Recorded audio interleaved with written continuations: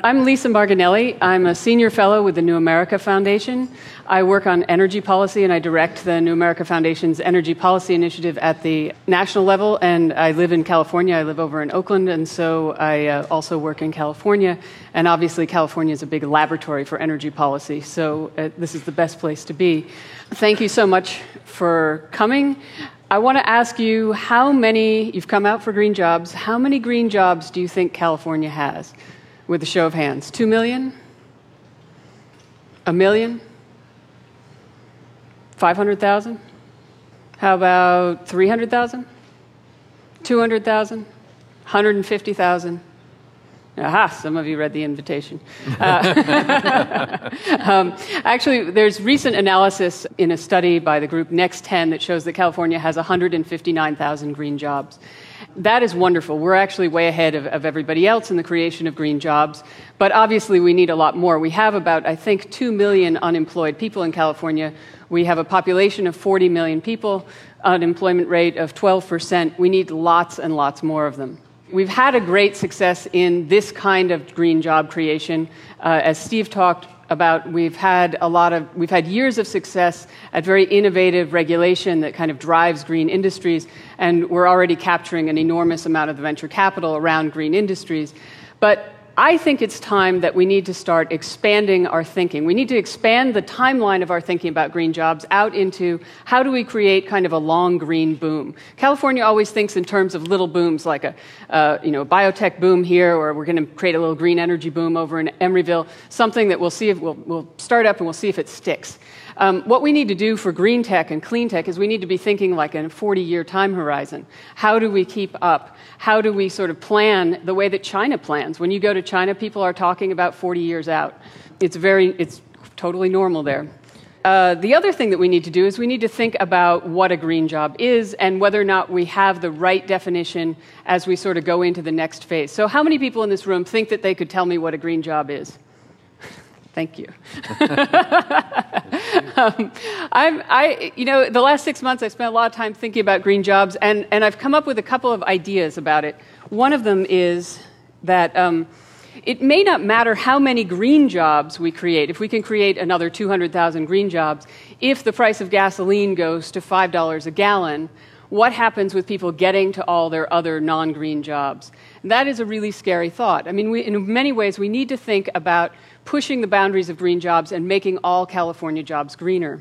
I think we also need to think about looking at some of our state problems and figuring out how to address them in a more sustainable way. We have, of course, we have earthquakes and we have global warming, the big ones, but we also have all sorts of other things on governance, budget, mortgages, traffic, sprawl, pollution, water, energy, aging, healthcare. We've got them all, and they're all kind of looming, and there are sort of sustainable takes on these things that if we can broaden our sense of how to think about a sustainable economy or a long green boom, we may be able to work on some of those problems. There are, however, two big challenges for green tech or green jobs or the whole green concept right now. The first one is what is green? The concept has become so fashionable that it is becoming truly devalued.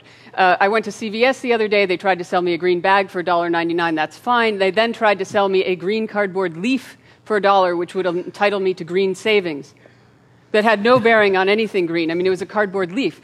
And this is not CVS's fault. I mean, everyone is trying to sell this concept of green, and green also has this problem that it is a luxury good. It is Priuses, it is bamboo flooring, it is fancy stuff for fancy people. And green needs to get really gritty. It needs to be applied kind of all throughout the economy. It needs to be used to address income inequality. That's one of the things that we're going to discuss. We have this fantastic panel this afternoon. And the second thing is that green is right now becoming a target. Meg Whitman has said that the first thing that she'd do when she got into office is to put a one-year moratorium on AB 32. Poizner has come out even more strongly against it. And, of course, there's also this ballot initiative to basically freeze implementation of AB 32 until the unemployment rate hits 5.5%, aka never. And the scary thing is, as you all know, it's not too hard to get a ballot initiative passed here. If you get people confused enough and upset enough. So there's a tremendous amount at stake. And I think that if we think that green is a viable growth path for California, we really need to come up with powerful economic, regulatory, and political strategies to push it through into the next kind of level. So this is what I want to talk about on this panel. As I mentioned, we have a fantastic lineup. We have, starting from this side, we have Joseph Oldham, who's the Sustainability Manager for the City of Fresno.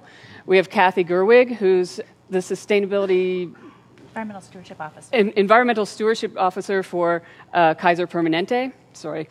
We have Sunil Paul, who's a venture capitalist and also founder of the Gigaton Throwdown. We have Tracey Grose, who's an economist with Collaborative Economics. I'll give better introductions to people, and you can also find them on the web afterwards. And at the end, we have Michael Wilson, who's with UC Berkeley's Green Chemistry Initiative. Now, to kick this off, I wanted to start by talking to Tracey Grose a little bit about green jobs. She did the analysis that Next 10 published on green jobs in California, and she's done a tremendous amount of other research, including for the Pew survey of all of the states in the country, and has really been kind of a pioneer in thinking about what is a green job and how do we count them and how do we kind of create them. I want to first talk about green jobs as a viable growth strategy. So one of the things that jumped out from the Next 10 report that came out in late last year was that over 2007 and 2008, green jobs increased in this state by 5%, while regular jobs fell by 1%. So can we draw conclusions from this? Yes, it's a growth industry. Okay, so it's a growth industry. There's money pouring into it. But what can we tell about the security of these kinds of jobs? Well, we hear so much about green jobs, and we prefer to talk about the green economy. What we're witnessing is a transformation of the entire economy, bit by bit, through different means. Population is growing, economies are growing in the developing world, the demand for natural resources will continue to rise, and the demand for energy will continue to rise. Those things are not changing. We all need to start thinking about new ways of doing things. As producers, we need to think about more efficient ways of making the things we make, as households, doing everything we do. So on the topic of green jobs, what is a green job? I'd say you can look at it by industry, what industries are producing what, how industries are producing what they're doing, and what you're doing in your specific occupation. For the analysis, in order to operationalize a definition, we have focused on the producers and providers that provide the means for the greening of the entire economy. So those are the businesses that provide the products and services that enable us to leverage clean sources for energy, that help us conserve energy and natural resources, and products and services that help us repurpose waste and reduce waste. So one of the things that comes up as you read the report is that there's some things about green jobs that are a little bit counterintuitive. When communities start talking about creating jobs, the traditional way that they talk about them is, well, we build an industrial park and we give them tons and tons of tax breaks, and maybe we get some environmental waivers.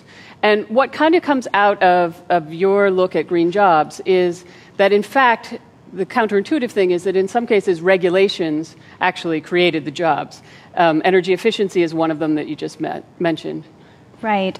Smartly crafted policy can be a fabulous driver for creating new markets, and California is a wonderful example of that. And Next 10 has also done the last several years the California Green Innovation Index that examines the different elements in that innovation process. So building efficiency standards and appliance efficiency standards that came out of the 1970s, with the energy crisis there, have created new markets for new products that have improved efficiencies, and they continue to be improved. So in other words, we're using the state as sort of an incubator. You create kind of a little wall of regulation, and then you use the state to kind of incubate a market that needs energy efficiency or that needs catalytic converters or that sort of thing. Exactly. So you create a new demand that needs to be filled, and innovators, see that market opportunity. And I would like to add that Germany. I spent most of my adult life in Germany, and they've been out at the front of these things. And we have world-class, cutting-edge technology that's being created in California with mature markets in Germany because of their building efficiency standards. So if we were to bring our national standards up to similar levels as we have in California, we would open up vast new markets for products that originate from here. And I'm talking about metering devices, sensors, and all kinds of things. So if there are lobbyists in the room, you should push for harder standards in Washington. That'll help California's jobs. So the other thing that's I think was really interesting that came out of your research is that we tend to think of Silicon Valley as this sort of center for innovation in California. It's one of the centers. Obviously, Hollywood is another one, but it's marketing a different product. What's happening with green tech is it's all over the state, and there's a tremendous amount of sort of regional upswelling, and that I thought was pretty exciting. Can you tell me a little bit about this idea of lots and lots of little green valleys? Well, there's a lot that can be done at the local level in spurring demand. What's so important right now is spreading the application of these new technologies as well as tried and tested technologies that help us achieve these environmental goals, such as AB 32, and improving efficiencies and conservation. By setting standards, again, at the local level, by designing mandates and incentives and coming up with creative financing mechanisms like we saw in Berkeley and now that we're seeing with Skype in Sonoma County. We'll talk about Skype in a second. Much can be done at the local level to spur the application of these technologies. So the benefits are the user reaps the benefits, their energy price or costs go down. The technologists that helps spur their innovation process, working out the kinks of technologies and so on. And of course, as the demand increases, volumes increase, and on the economy-wide level, it's a matter of competitive advantage as well as a business, for instance. So the dollars you don't have to spend on your energy bill, you can invest in new capital as a business or in hiring new people. Okay. Thank you very much. So one of the things that's happening then is throughout the state is there are different little centers of innovation. So there's in the Central Valley, there's more emphasis on biofuels. In Fresno, there's more emphasis on solar. There's probably something going on up north that I'm not aware of, but there are a lot of different sort of little centers of innovation all over the state, and they're each kind of focusing. I want to focus in on one place that's also taken kind of a citizens or a community approach to the concept of greening the economy, and that's Fresno. Now, Fresno is kind of California on steroids, and I'm just going to read you a few facts about Fresno. Since World War II, the city's population has grown 8 times. The land it covers has grown 12 times. I mean, that's like biological types of growth. The residents use 2 times as much water per capita as Los Angeles. The chronic air pollution and agricultural pollen means that 1 in 3 Fresno County kids has asthma. And the recession and the mortgage crisis have really hit there. So we're very lucky to have Joseph Oldham, the sustainability manager of the city of Fresno and chairman of the Fresno Green Team. He's directly responsible for implementing Fresno's green energy efficiency and conservation strategy. And you should go onto the city of Fresno's webpage and look for their green strategy. Google it. It's really a fantastic document and well worth reading in your spare time on BART. And previously he greened the fleet of Fresno. So tell me, what I think is really interesting about Fresno's approach to greening itself was that it didn't start out as something soft and squishy. It was actually kind of a hard-nosed analysis about the weight of your infrastructure. So if you could tell us just what was going on with infrastructure and taxes. Sure. Well, Fresno for a long time has been plagued with high unemployment, low median income, chronic problems actually that date back to the end of World War II and actually sometime prior. Fresno's had various different identity crises, figuring out whether it's a ag town or whether it's a large industrial center. It is the largest city in the Central Valley. It is the 5th largest city in California. And Fresno has roughly 500,000 people living within its jurisdictional boundaries.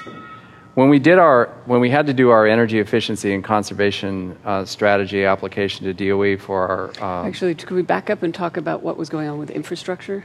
So you realize that you have the baby boomers. Well, yeah, we have these baby boomers that basically I'm one of. It's this huge population of kids that were born after World War II.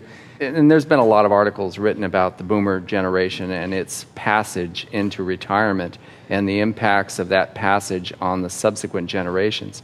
But when we began to do an analysis and looked at our costs, our general fund issues with maintenance of streets and police and fire services and all of that, as Lisa mentioned, we've grown our land area 12 times while our population's only grown 8. We've been the model for sprawl. And so when you have all of that sprawl, you have this huge infrastructure, and you have to provide services over this huge area. And most of those services are general funded. So with the passage of the boomer generation into retirement, you've got these follow-up generations that are smaller. So that means your tax base is smaller. So you begin to look at this and go, gee, what have we done? Thomas Friedman says that the boomer generation is the grasshopper generation. We've eaten up all of the assets and everything that was provided for us by our parents and grandparents. And it's pretty much true. I mean, we've got this huge debt load that we've put on the country. We've got these huge issues, and so... I don't want to beat up on the boomers too much. No, well, I'll beat them up. I'm one of them. But anyway, but we should talk about what... You basically realized that you couldn't pay. Yeah, we can't pay for it. You can't pay for this infrastructure, so you need to do some infill. You need to push back, and actually got the city chamber... Well, the city we fathers actually to agreed. Sign on we got others. The city of Fresno administration as well as our council to agree that one of our strategies or one of the programs that we would do with the $4.6 million that we got from DOE was to completely redo our development codes and our standards for development so that we could get away from the sprawl methodology that we've had since the 1950s. Our development codes have not had a significant renovation since 1960. So all they really do, and our zoning ordinances, all they really do is promote sprawl. So if we want to do infill, if we want to do more compact development, we have to change all of that. And it's a massive undertaking, and it will take us at least 3 years, probably longer. So tell us a little bit about this energy thing, because the wild thing about Fresno is like you took this opportunity, everything was sort of, the mortgage crisis was happening, managed to get this through the city council that we're going to look and change the whole way that we've been thinking, change the way we've been developing since the 60s. And at the same time, you took this really radical approach to energy use among homes. Tell me a little bit about that. Well, we did analysis for our conservation application to DOE, and we found, using data from PG&E, that in 2007, the city of Fresno as a community spent roughly $750 million on electricity and natural gas. And for a city of our size, that was appalling to us. We said, my goodness, couldn't we do something better with this money than spending it on energy? And then we looked at the CPUC goals for their strategic energy planning. And, they have goals of 40% energy reduction from the built environment by 2020. We said, well, that may be a little bit too aggressive. How about if we ratchet it back to maybe 30%? What would that do? Well, that would be $225 million annually using 2007 dollars that would circulate in our economy if people weren't spending it on energy. Now, they're spending it anyway. They're paying their power bills, otherwise the city would be dark. So they're spending it, but we want them to spend it in a different way. We want them to invest it back into themselves and into the community. How much does that work out to per household? Oh. Is that like $1,500 per household? Yeah, about $1,500 a household. This is what I think is really interesting. I mean, here we have a green initiative that was meant to reduce the amount of greenhouse gases going into the air. It's also meant to reduce the amount of pollution that's going into the air because on hot days in Fresno, they turn on all the worst power plants. But what it ends up being is something that returns, it saves people money on their energy bills, but it also basically increases families' disposable income. I mean, this is a powerful approach to poverty. It's a powerful approach for the middle class. When you're in a city, you can't just raise people's wages by $1,500 after taxes, but you can get them to retrofit their homes. Well, right. That's what we're trying to do. And this is this kind of interesting approach to income inequality, I think, in California that we need to look to green to be doing a lot more of. One of the things, when I said green jobs to you, you laughed and said that needs a lot of green money. Yeah. That's right. And you said, the stimulus just isn't putting that many jobs on the ground. So what are you hoping for in terms of public-private? Well, the stimulus is putting jobs on the ground, but the scale of the jobs that are necessary, the scale of the task, is so huge that the stimulus is just a drop in the bucket. We've been doing energy surveys in our communities since we started our program in July. We've done roughly 550 of them, doing it for free for homeowners. All they have to do is call us. We go out and we do a fairly detailed analysis of the home, give them a cost-benefit analysis. We're seeing that most of the homes need about $25,000 to $30,000 worth of improvements to fix either things that are wrong with the home, such as missing insulation, broken ducts, inadequate HVAC systems, or to improve them by adding small solar power arrays to reduce their peak load demand, and as well as adding additional insulation, maybe improving their air sealing. So if you do that over the entire, we got some data from the real estate industry, and there's roughly about 50% of the mortgages in Fresno are upside down, but that means 50% of them aren't. And so that's about 79,000. Yeah, that's about 79,000 mortgages that are not upside down. And, we're talking multiple billions of dollars worth of investment to get this community into the condition that needs to be. These upgrades would get about a 30 to 40% improvement in the efficiency of these homes. But you need billions of dollars worth of investment to get there. That's why I say the stimulus is really just kind of a drop in the bucket. Right, it's really expensive. Now, one of the programs we mentioned, Skype, it was just glancingly mentioned, is in Sonoma County. They've developed kind of a loan program that's being extended across the state to Fresno. It's called the PACE program. And that is basically the county puts a lien on the home to lend the homeowner the money to get all the upgrades done. And then the mortgage essentially on those upgrades stays with the home and becomes part of the home's tax bill. So it gets paid off over 20 or 30 years.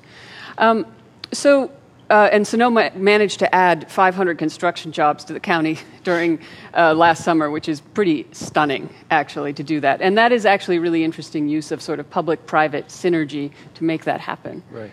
So I think if you think too much about this green job business, you get to really thinking about how do we make all jobs greener. And that pretty much in California leads you ultimately to Kaiser Permanente, which has 8.5 million patients or members. It has 167,000 employees, which is enormous. And for the past 15 years, they've been working to make their whole operation greener, long before it was fashionable or cool.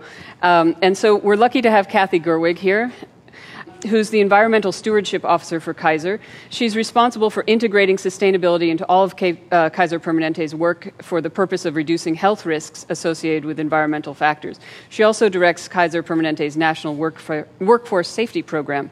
So, Kathy, way back in 1996, Kaiser started down this path towards greener jobs. And how did that happen? You mentioned that it was a value in the beginning.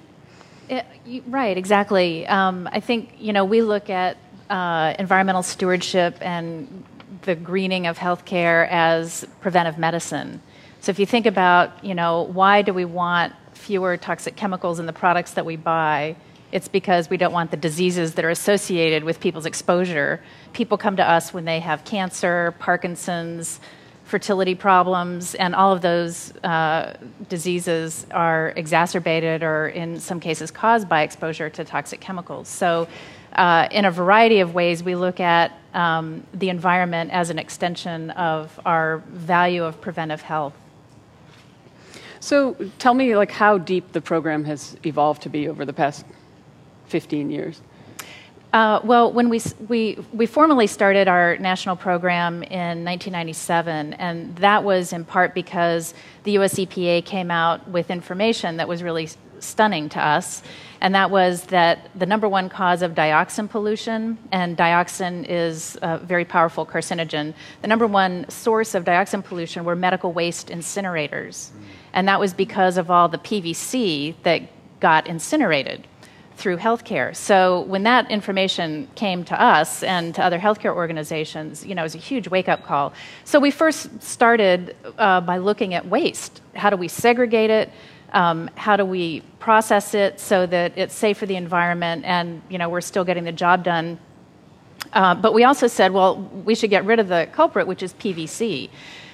So for many years, we've had a program to try to phase out the amount of PVC. And when you think about PVC in healthcare, it's in IV bags, it's in tubing, it's in carpet, it's in wall covering. I mean, it's ubiquitous. Today, we've evolved over time, but today we focus on 4 key areas in our program. We focus on safe chemicals, and that means looking for products that don't contain chemicals that are of high concern. Second area is climate action, so we do a lot around energy efficiency, renewables, other climate work. Third area is sustainable food. So we can all make jokes about healthcare and food, but one of the things we know is that there are a lot of food miles. We serve a lot of meals, and there are a lot of food miles, and so to the extent we can source locally grown and sustainable food, that's one of our key initiatives.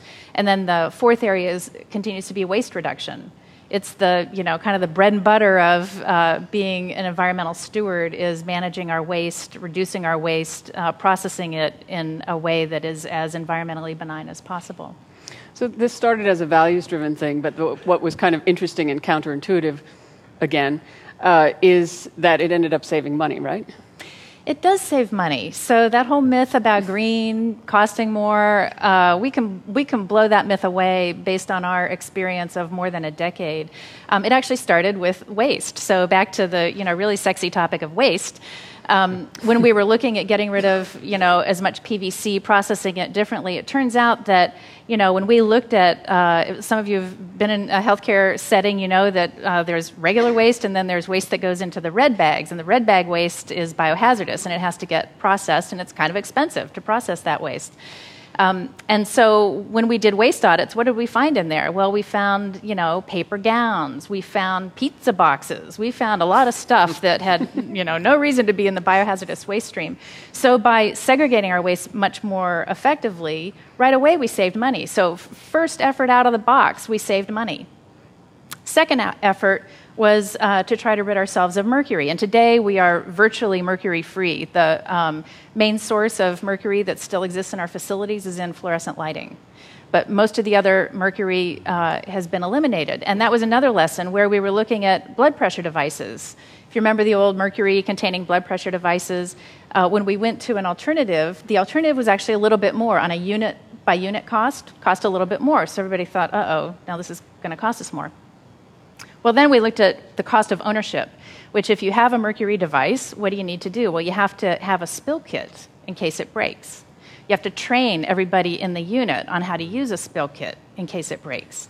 On the occasions where they do break, and we had breakages on a pretty regular basis, you have to shut down that room. You lose the ability to put patients in an exam room, and you have to pay a bunch of money to a hazardous waste cleanup company to come in and get rid of it. So when you looked at the cost of ownership, it was way cheaper to move away from the mercury device than it was to keep what we had. But we had to tell that story, make a business case.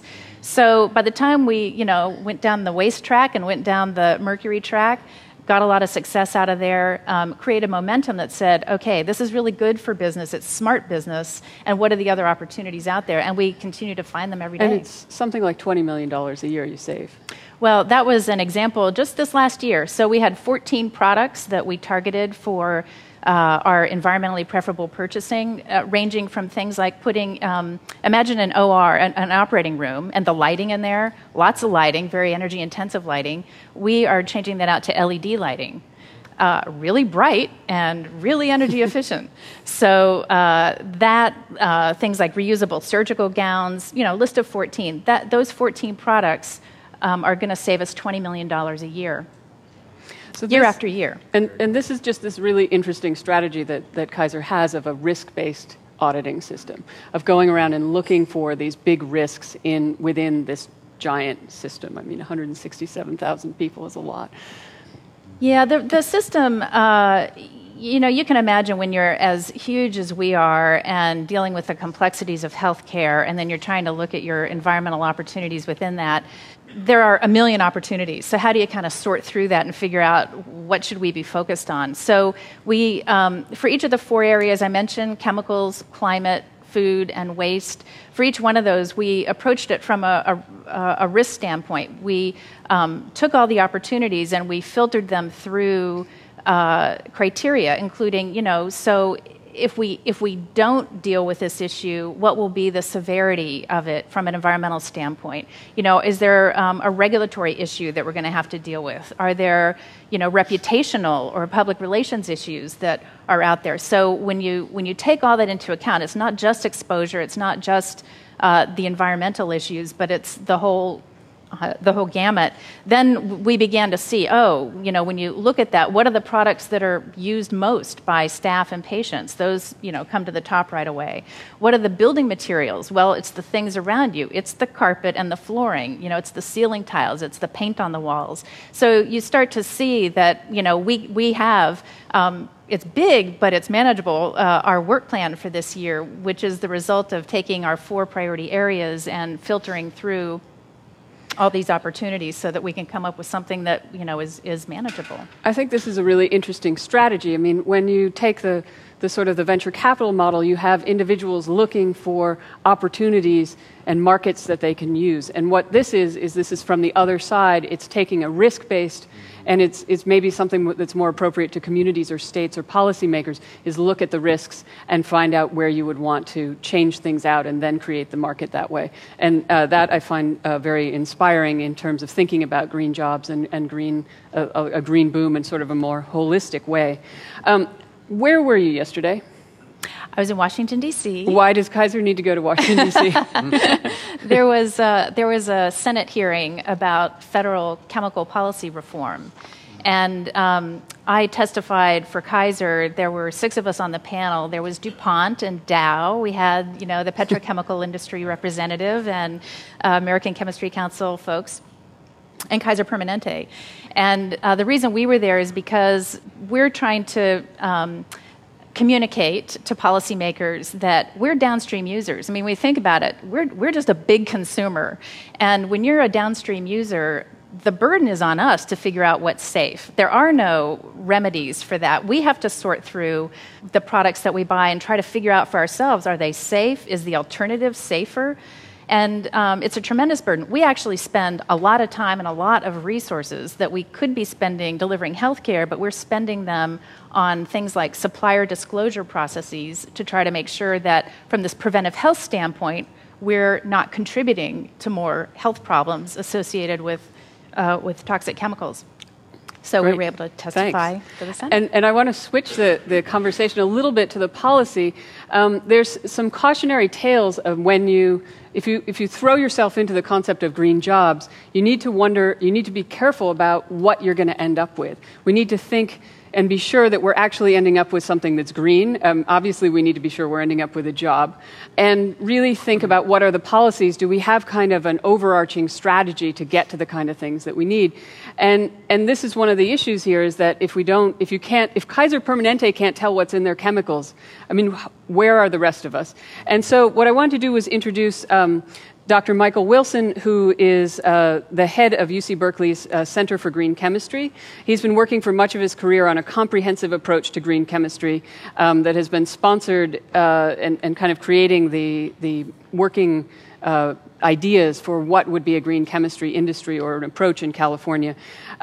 He's been asked to do this by the California legislature, also by the California EPA. I think he and his colleague, Dr. Megan Schwartzman, who's here in the audience somewhere, are on their way to talk to the Washington State EPA today, so we're really lucky to be able to waylay them. Mike, I wondered if you could tell me this. You told me this amazing cautionary tale about what happens when you don't have a strategy about what's green and what's not green. Tell me about the people who showed up at the ER with losing the sensation in their fingers. Sure. I think And I guess that it sort of is the backstory to what's going on with this Berkeley Center for Green Chemistry and the linkage to the whole clean energy sector, that we're looking at the chemical side and trying to make the case, I think as Kathy Gerwig has pointed out, that chemicals and materials are one of the big cornerstones of sustainability, and also this gritty side of it, that how do you, if you are producing new jobs, are those actually safe jobs for workers? When we look at toxic substances used in photovoltaics. So tell us about this great story, which just fills a person with fear. Exactly. So getting to the point, bringing that right down to a personal level, we came in touch with, and through UC San Francisco's medical school, an individual 24-year-old auto mechanic who showed up with really advanced neurological disease, where he had lost sensory and motor function in his limbs. Otherwise a healthy individual. He'd been through a number of different neurologists. They couldn't figure out what was wrong with him. He had been using, it turns out, a spray bottles, somewhat like this size, that contained a chemical called hexane, that when you inhale hexane and you're using it to clean brakes and automotive and engines and so forth, it has this very unique property of denaturing the proteins of the long nerves in the arms and legs. And you end up with this very characteristic disease pattern. And we've known this for 40 years, that hexane does this. And here was a mechanic in California, this advanced industrialized economy, using hexane under totally uncontrolled conditions, going through 8 or 10 cans a day of this. And we found that that was the case across thousands of shops across California. And yet we'd known this stuff was bad since 1926 or something? Yeah. About then, in the shoe manufacturing industry. Right. Yeah, so why were they using it? So in looking at exactly, that was the question. Why did this happen? And it turned out that California was the first state and remains the only state to prohibit the use of chlorinated solvents in the automotive repair industry. And that was because the chlorine was getting into the used oil supply. And as we talked about dioxins earlier, that used oil was being used in ships and trains. And when you combust chlorine in used oil, it produces dioxins. So we had dioxins spewing out of the ships in the Oakland estuary, this extremely potent carcinogen. And Cal EPA, quite brilliantly, traced the source of the contamination back to automotive repair industry practices and prohibited the use of chlorine. It was a great thing. But we did that. We took this substance sort of out of the web of commerce and didn't have a sense of what was going to come next. And this is this sort of call for systems thinking. The industry stepped in and said, we need a non-chlorinated chemical. And so they introduced hexane. And hexane is a toxic substance, particularly for workers. Okay, so hexane is really bad stuff. Yeah. And so through various activities, we've taken hexane out. Tell me the next cautionary tale about green jobs, which is what happened when you went to talk to some people who were doing retrofits. Well, of course, yeah. So we ended up issuing a health hazard advisory. The industry got rid of hexane and substituted it with bromopropane, which causes sterility. So that was a good move. And so then, it's a joke when you're sitting 3 here, months not ago, when you're in the. So 3 months ago in Oregon, I was telling this story to a room full of building trades workers from the Center to Protect Workers' Rights.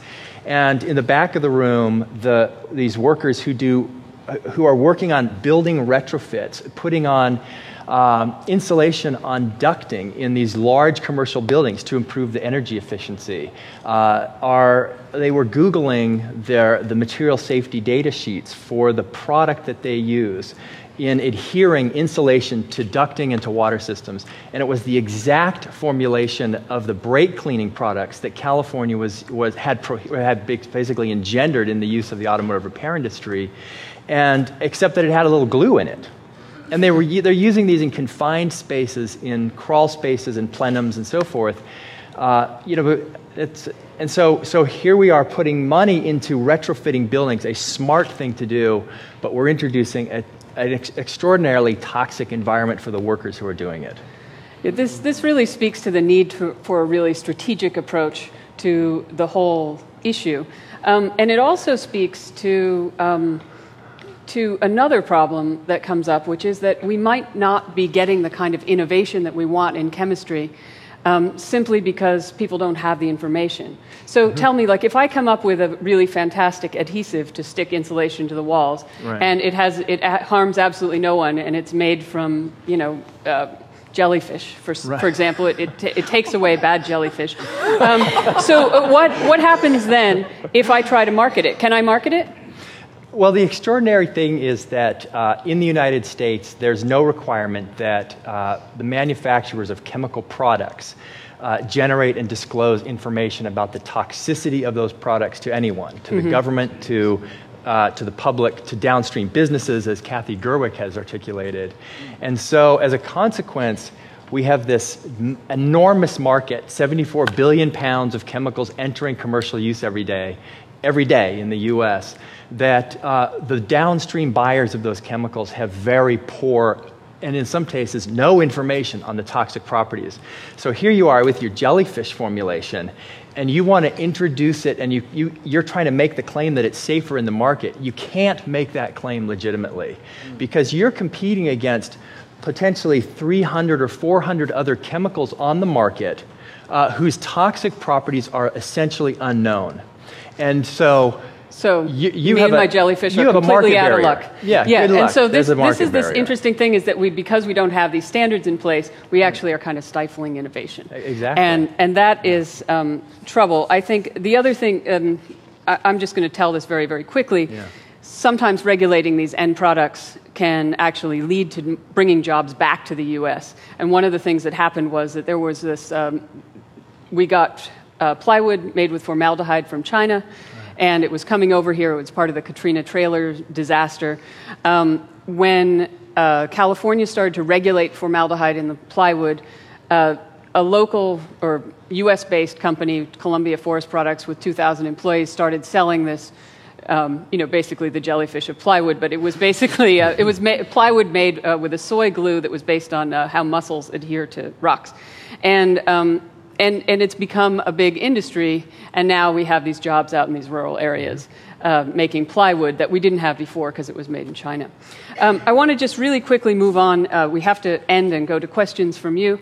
Our last person is Sunil Paul. He's a venture capitalist.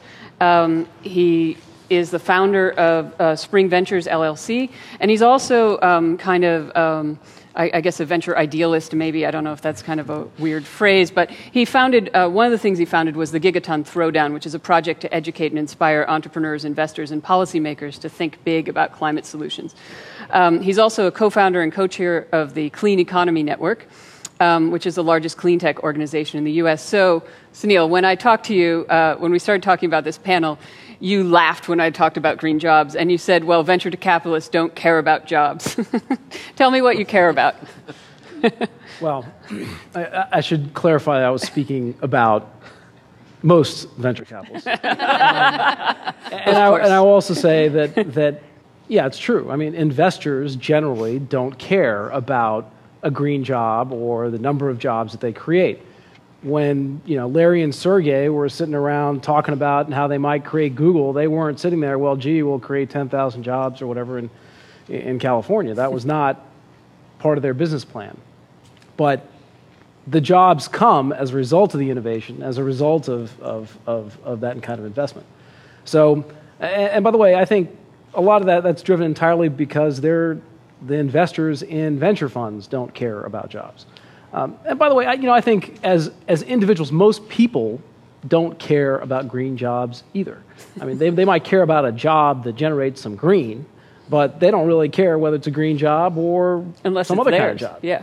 I mean, people want to make a living and feed their kids and be able to send them to college. I mean, that's fundamentally what the kinds of jobs that we want to create, and we want to create good jobs. Now, as a citizen and as a sort of someone who cares about the future generations, I want to create good paying jobs. And that is something that we should care about, sort of how we build our society. So what attracts you to a place like California? Well, California is fantastic as a place for innovation. And the most fundamental thing that we have here is a fantastic education system.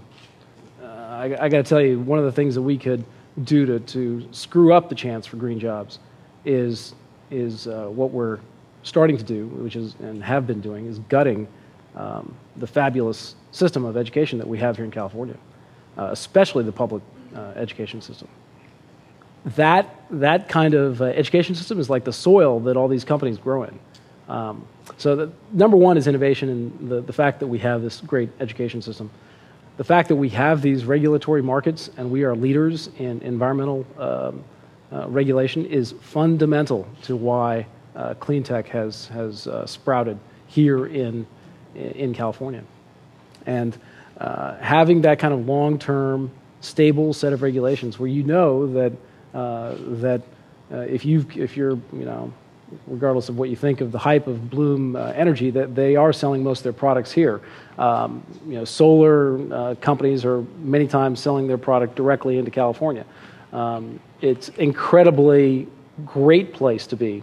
Steve, I thought, did a great job of explaining a lot of those great reasons for why California's a great place to be if you're an innovator or you're an investor in innovators. And I think that's one of these counterintuitive things that we've hit on quite a few times here, is that the regulations actually draw people to invest in California. It's not just that they create jobs here, it's that they also draw people to invest here because it's a chance to get in on the ground floor of the regulations before they spread to the rest of the country or the rest of the world. This is the play space to lobby for regulations as well as to work within these captive markets. I have to say that regulation has to be long-term and stable. Mm-hmm. And it's actually worse. So California is also a great example of how to screw up regulation and subsidies. The bankruptcy of virtually every wind turbine company on Earth was a result of poor regulation in California. We had very rich subsidies in the late 80s. There was a court case that basically reversed those subsidies. Turbine production around the world had ramped up to satisfy the California market. And when those subsidies went away overnight, it bankrupted all but one turbine company in the U.S., and the leading turbine company, Vestas, which was established in 1880-something as a farm equipment company, had been around for generations, disappeared overnight, and ended up being bought out by the management team. And a lot of history of bankruptcies in this world, which is a cautionary tale for people on this side of the investment world. Okay. Well, thank you very much to the panel. I want to open the floor to questions. I think we could actually keep on talking for about another 40 minutes productively, but we actually do have to break for questions. So hit them with some good ones. Thank you. It's Roger Weinman, and I had a quick question regarding the new technology called Bloombox, and what do you think the repercussions of that will be in the near future? Because I understand that's up and running. Thank you. I didn't hear that question. The question was I just about heard the Bloombox. Bloombox. What do I think about Bloombox? I am in awe of the ability to have that much hype around the launch of what is not that revolutionary technology. Now, that said, so my hat's off to them. I mean, look, amazing. I mean, it's just extraordinary to be able to do what they did in the Department of PR. In the Department of, is it a truly revolutionary technology? No. But it is an important technology, and it's one that others like UTC offer for actually lower than the price that Bloombox offers. It is a technology that I think is going to be an important role. And I think the important thing that Bloombox did is we have been throwing the idea of fuel cells out the window. And I think because it's been poo-pooed because of hydrogen and all that. But in fact, that technology base has a huge amount of invention and innovation potential out of it that can help us solve a lot of these energy problems. There needs to be more attention paid to fuel cells. And that's an important outcome, and Bloombox will be one of those. Yeah, I'd like to see the breakdown on that 8 to 10 cents per kilowatt hour that they claim from companies that have bought the box, and somehow they've come up with it per hour as if they're being charged by a supplier. Anyway, I just wanted to prompt, so what is the Gigaton Throwdown? I love the name so much, speaking of PR. My name is Scott Landsman. Thanks, Scott, for the easy plug. And I don't know Scott, by the way. Gigaton Throwdown is it's an effort that was started because about 3 years ago, a friend of mine said to me, you guys, you clean tech guys, you could all make a bunch of money and not make a bit of difference. And I thought about that and realized almost immediately he was right, that frankly, once you're in the investment side of the world, or even when you're in the entrepreneurial seat, it's easy to forget why you might have gotten there in the first place. I mean, I entered this space because I thought there's an opportunity to leverage the power of markets to generate a lot of good in the world. I realized that by just chasing return, you might lose that. 30x improvement in solar means zero as far as the climate goes. It doesn't make that big an impact on employment, economic development. So I asked the question, well, what does it take? What does it take to make a big difference using these technologies? And we set off in a big project, involved a bunch of academics, a bunch of people from industry, issued a report, looked at 9 different ways that you could achieve 1 billion tons per year of carbon dioxide reduction, a gigaton per year, and issued a report. That report's ended up being used by Department of Energy now, and also Richard Branson's Carbon War Room is using it as a framework. And we're about to launch, we have launched phase 2. There'll be more about that, and I'm happy to, you can come up to me afterwards and talk more about it if you like. You can download that at gigaton.org. You can also Gigaton Throwdown. Gigaton Throwdown, sorry, .org. And actually, we'll be putting up the websites for everybody on the linked site that is here. Another thing you might want to go to is the Berkeley Center for Green Chemistry's website. Buried in the appendixes of some of their reports are some stunning facts, like that Californians use 8 tons of hair mousse a day. Tons. I don't know. It was done in the late 90s, that number came from.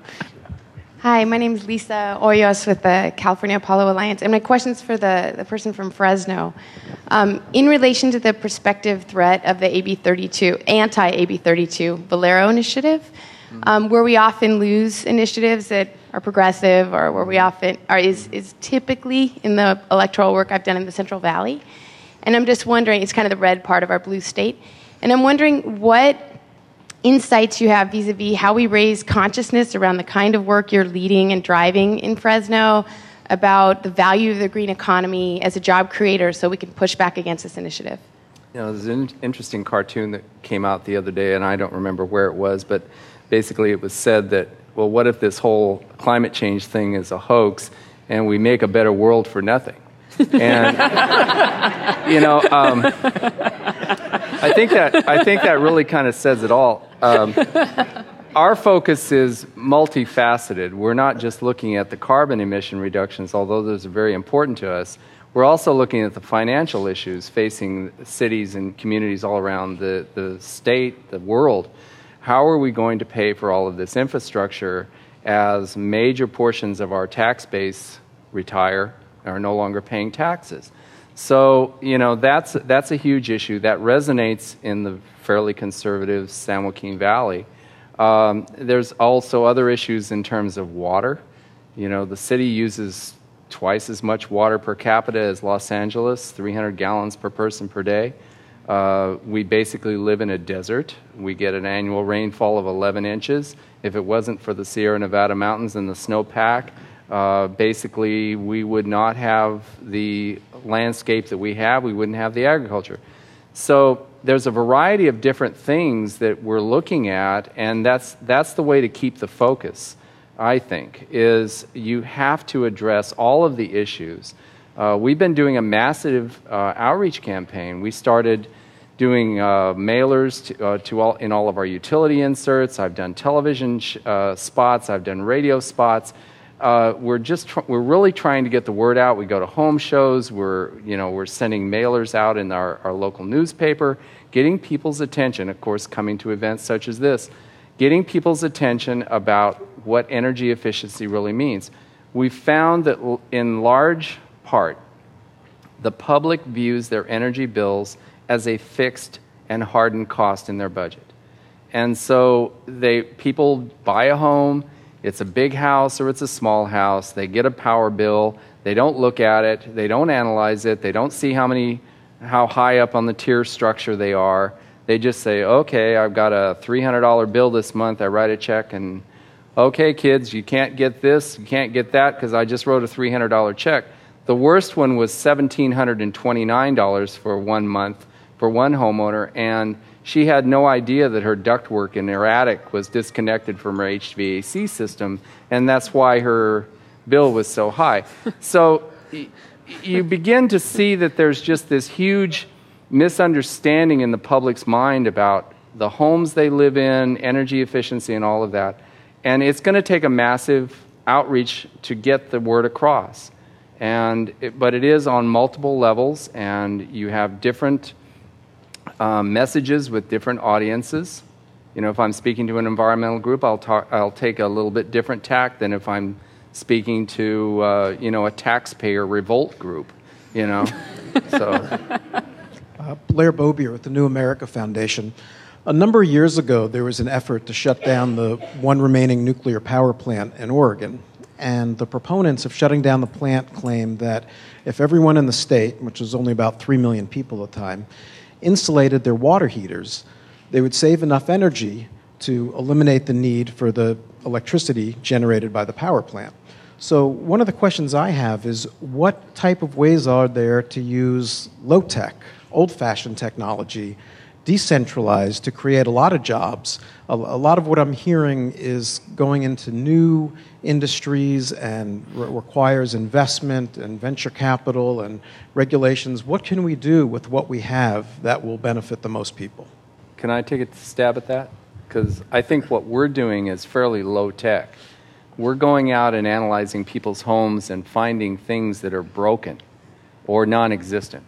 We go into homes and we find that, you know, a renovation was done and they replaced major portions of the ceiling in the home, and oh, by the way, they didn't put back any insulation, or they did a redo of the ductwork or put a new HVAC system in, and oh, by the way, they left a 2-inch gap on the plenum when they attached the ductwork to the HVAC system, and so you've got this 2-inch gap across a 3-foot section that's just blowing hot air or cold air into the attic.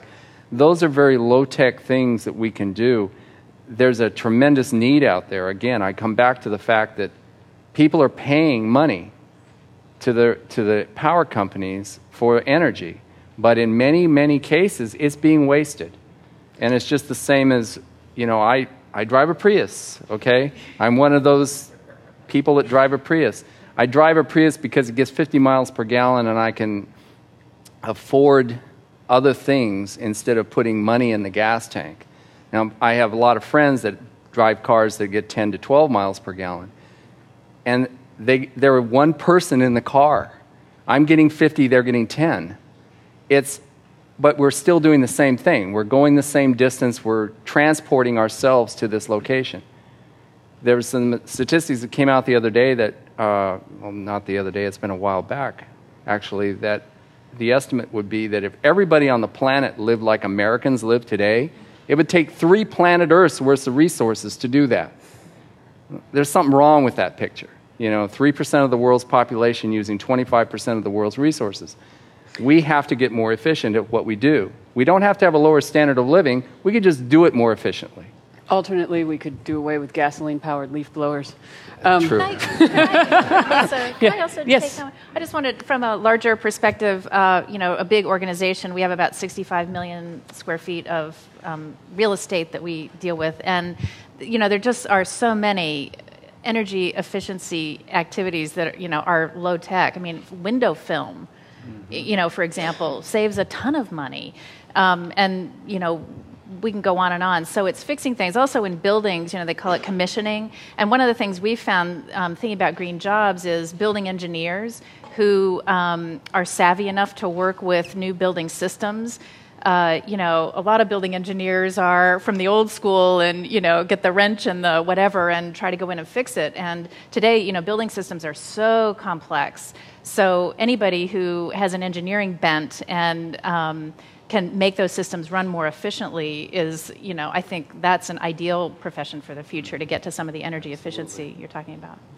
Hi, my name is Barbara. This is a 2-part question. The gentleman from Fresno, I'm originally from New York, and New York's been deemed, in fact, the most green city, believe it or not. And the reason is because as a huge, huge city, people use the mass transit and sprawl wasn't an issue then. Right. My question is, In terms of renovating the old stock houses across the country, particularly in the cities, do you see the future in terms of the government in general, I don't mean just California, but in general, helping to really make a difference to help people afford to renovate their old housing stock, to stop sprawl, to encourage people to stay in the cities and not move out into the country, not develop the green space, and do a number of the things, that we need to do to preserve what little green space is left in a lot of the states.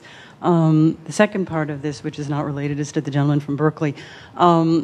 I didn't quite understand when you said that the products aren't being tested enough for toxicity. I was wondering if you could comment on that afterwards, because that kind of shocks me. Well, let me just take a stab at the sprawl issue. The issue with sprawl is that land was cheap in the Central Valley, and it was easier to build out than it was to try to build up. That's all changing. Now we know that this expansive infrastructure costs a lot to maintain. It takes a lot of additional personnel in terms of police and fire protection to address the issues when you've got people sprawled out across the country at 8 units per acre versus 40 units per acre. That's one thing. I think the efforts that cities such as ourselves and other communities around the state are doing now with the property assessed clean energy financing and loans that are done through bonds that are then paid back through the property taxes is a major vehicle to help homeowners in existing homes do fairly major renovations. The program that we're going to be participating in has a $75,000 cap or a maximum 10% of the value of the home for residential. It also is applicable for commercial property owners as well. There's no dollar cap, and it's only reliant on 10% of the value of the property. One of the examples from Sonoma, in talking to them, one of the biggest loans that they did this past year was a $6.6 million loan on a commercial property in Sonoma that included energy efficiency and solar and a variety of other things. There's tremendous opportunities to make our businesses, our commercial properties far more efficient. In doing so, we give competitive advantage to those facilities, and then that helps us in terms of job development, profitability, and all of that. So yes, I think there's tremendous opportunities out there. One of our things that we're doing is to try to pre-entitle major corridors within our city for smart growth development. We're not going, we know that you'll never complete, or not, at least in the next 50 years, you're not going to devastate the entire city and rebuild it in a new fashion. So there'll be corridors, and we're making those corridors along the logical routes for high-density transit, bus rapid transit or light rail. So by setting those corridors up, these are areas that need some kind of rehabilitation or renovation or redevelopment anyway, shopping centers that are completely vacant and that sort of thing, parking lots that aren't filled with anything other than just weeds. By redoing those corridors and making those opportunities for new investment and for high density, high quality living environments, we think that we're going to provide opportunities for that type of situation to change. Thanks. Do you want to take that? Yeah. Sure. So I mentioned the number 74 billion pounds of chemicals entering commercial use in the United States every day. And those are chemicals that don't include pharmaceuticals, food additives, and pesticides, which have some testing and actually some amount of oversight. But the 74 billion pounds are essentially all of the industrial chemicals that go into consumer products, commercial products, and industrial processes. And they're subject to the Toxic Substances Control Act that we passed in 1976, and in which one of the things we gave away in the last weeks of negotiating that statute, we being the U.S. Congress, was a requirement of the chemical producers to generate and disclose information on the hazardous properties of chemicals that they had on the market, 62,000 at the time, or any chemical introduced since 1976, 20,000 since then. So those chemical products on the shelves are, there is no oversight with respect to the environmental and human health hazards that they're contained. Right, so it's this massive market failure. Right. It's a surprising thing, actually, and we're way, way behind in terms of, it's one of the big environmental and public health issues that is finally getting some traction, but way behind actually the energy sector in becoming a public issue. Right, and it's also Europe and other places are ahead on the regulation or the awareness of this. Well, that's right. In fact, the formaldehyde-based wood products that you described built in these FEMA trailers would be prohibited for sale in the European Union, in Japan, and actually now in China, where they were being manufactured and sold here. Yeah, and sold into the United States, where there's virtually no oversight on these products. So we become a dumping ground of sorts for these things. Yeah. Scary stuff. Thank you so much for taking the time for my question. You pretty much answered the one question I was going to ask you anyway, which is awesome. I appreciate that. But for you over from Kaiser Permanente, I have a big question. I mean, everyone's talking about energy. Everyone's talking about, cleaning up the air. But my main concern has always been waste management. It's always been about how we manage our waste and where we're doing with our waste. And primarily, one of the biggest concerns, which we're now finding out about, cancer cells that are actually breaking out in like certain little locations around in the United States. And some of those things are caused by pharmaceuticals that are being improperly disposed of. So if you would, could you speak to how people should be properly disposing of that so I can be able to get that to my readers?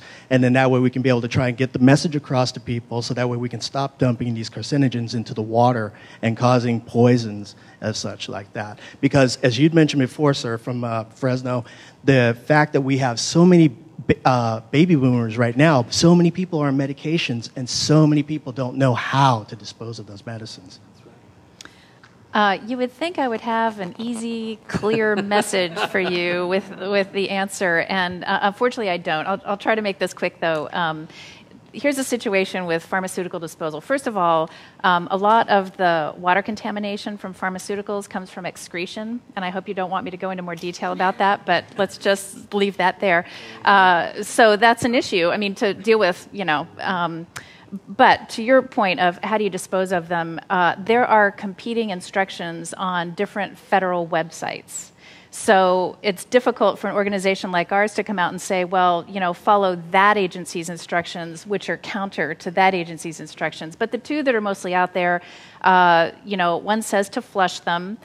We actually recommend not flushing. The other says to throw them away in the regular trash, unless these are controlled substances or, chemotherapeutic agents or something like that. But to try to destroy the pills so that they, can't be somehow diverted in the waste stream and send them to the landfill. For people who want to go the extra mile, you can take them to your hazardous waste drop-off. But I'll just briefly mention there's a pilot project that we're trying. One of the difficulties is that to meet requirements around disposing of pharmaceuticals, there has to be a chain of custody, a legal chain of custody. And that's why a lot of pharmacies can't take back pharmaceuticals because we don't have a law enforcement officer standing there 24/7. But we're piloting in our Marin Sonoma pharmacies a program where we sell mailer pouches for, I think it's about $5 a pouch, and you can put a bunch of bottles and medications in there, expired meds or unused meds, and mail them, and the mail service then constitutes the chain of custody, and they go straight to the waste disposal site.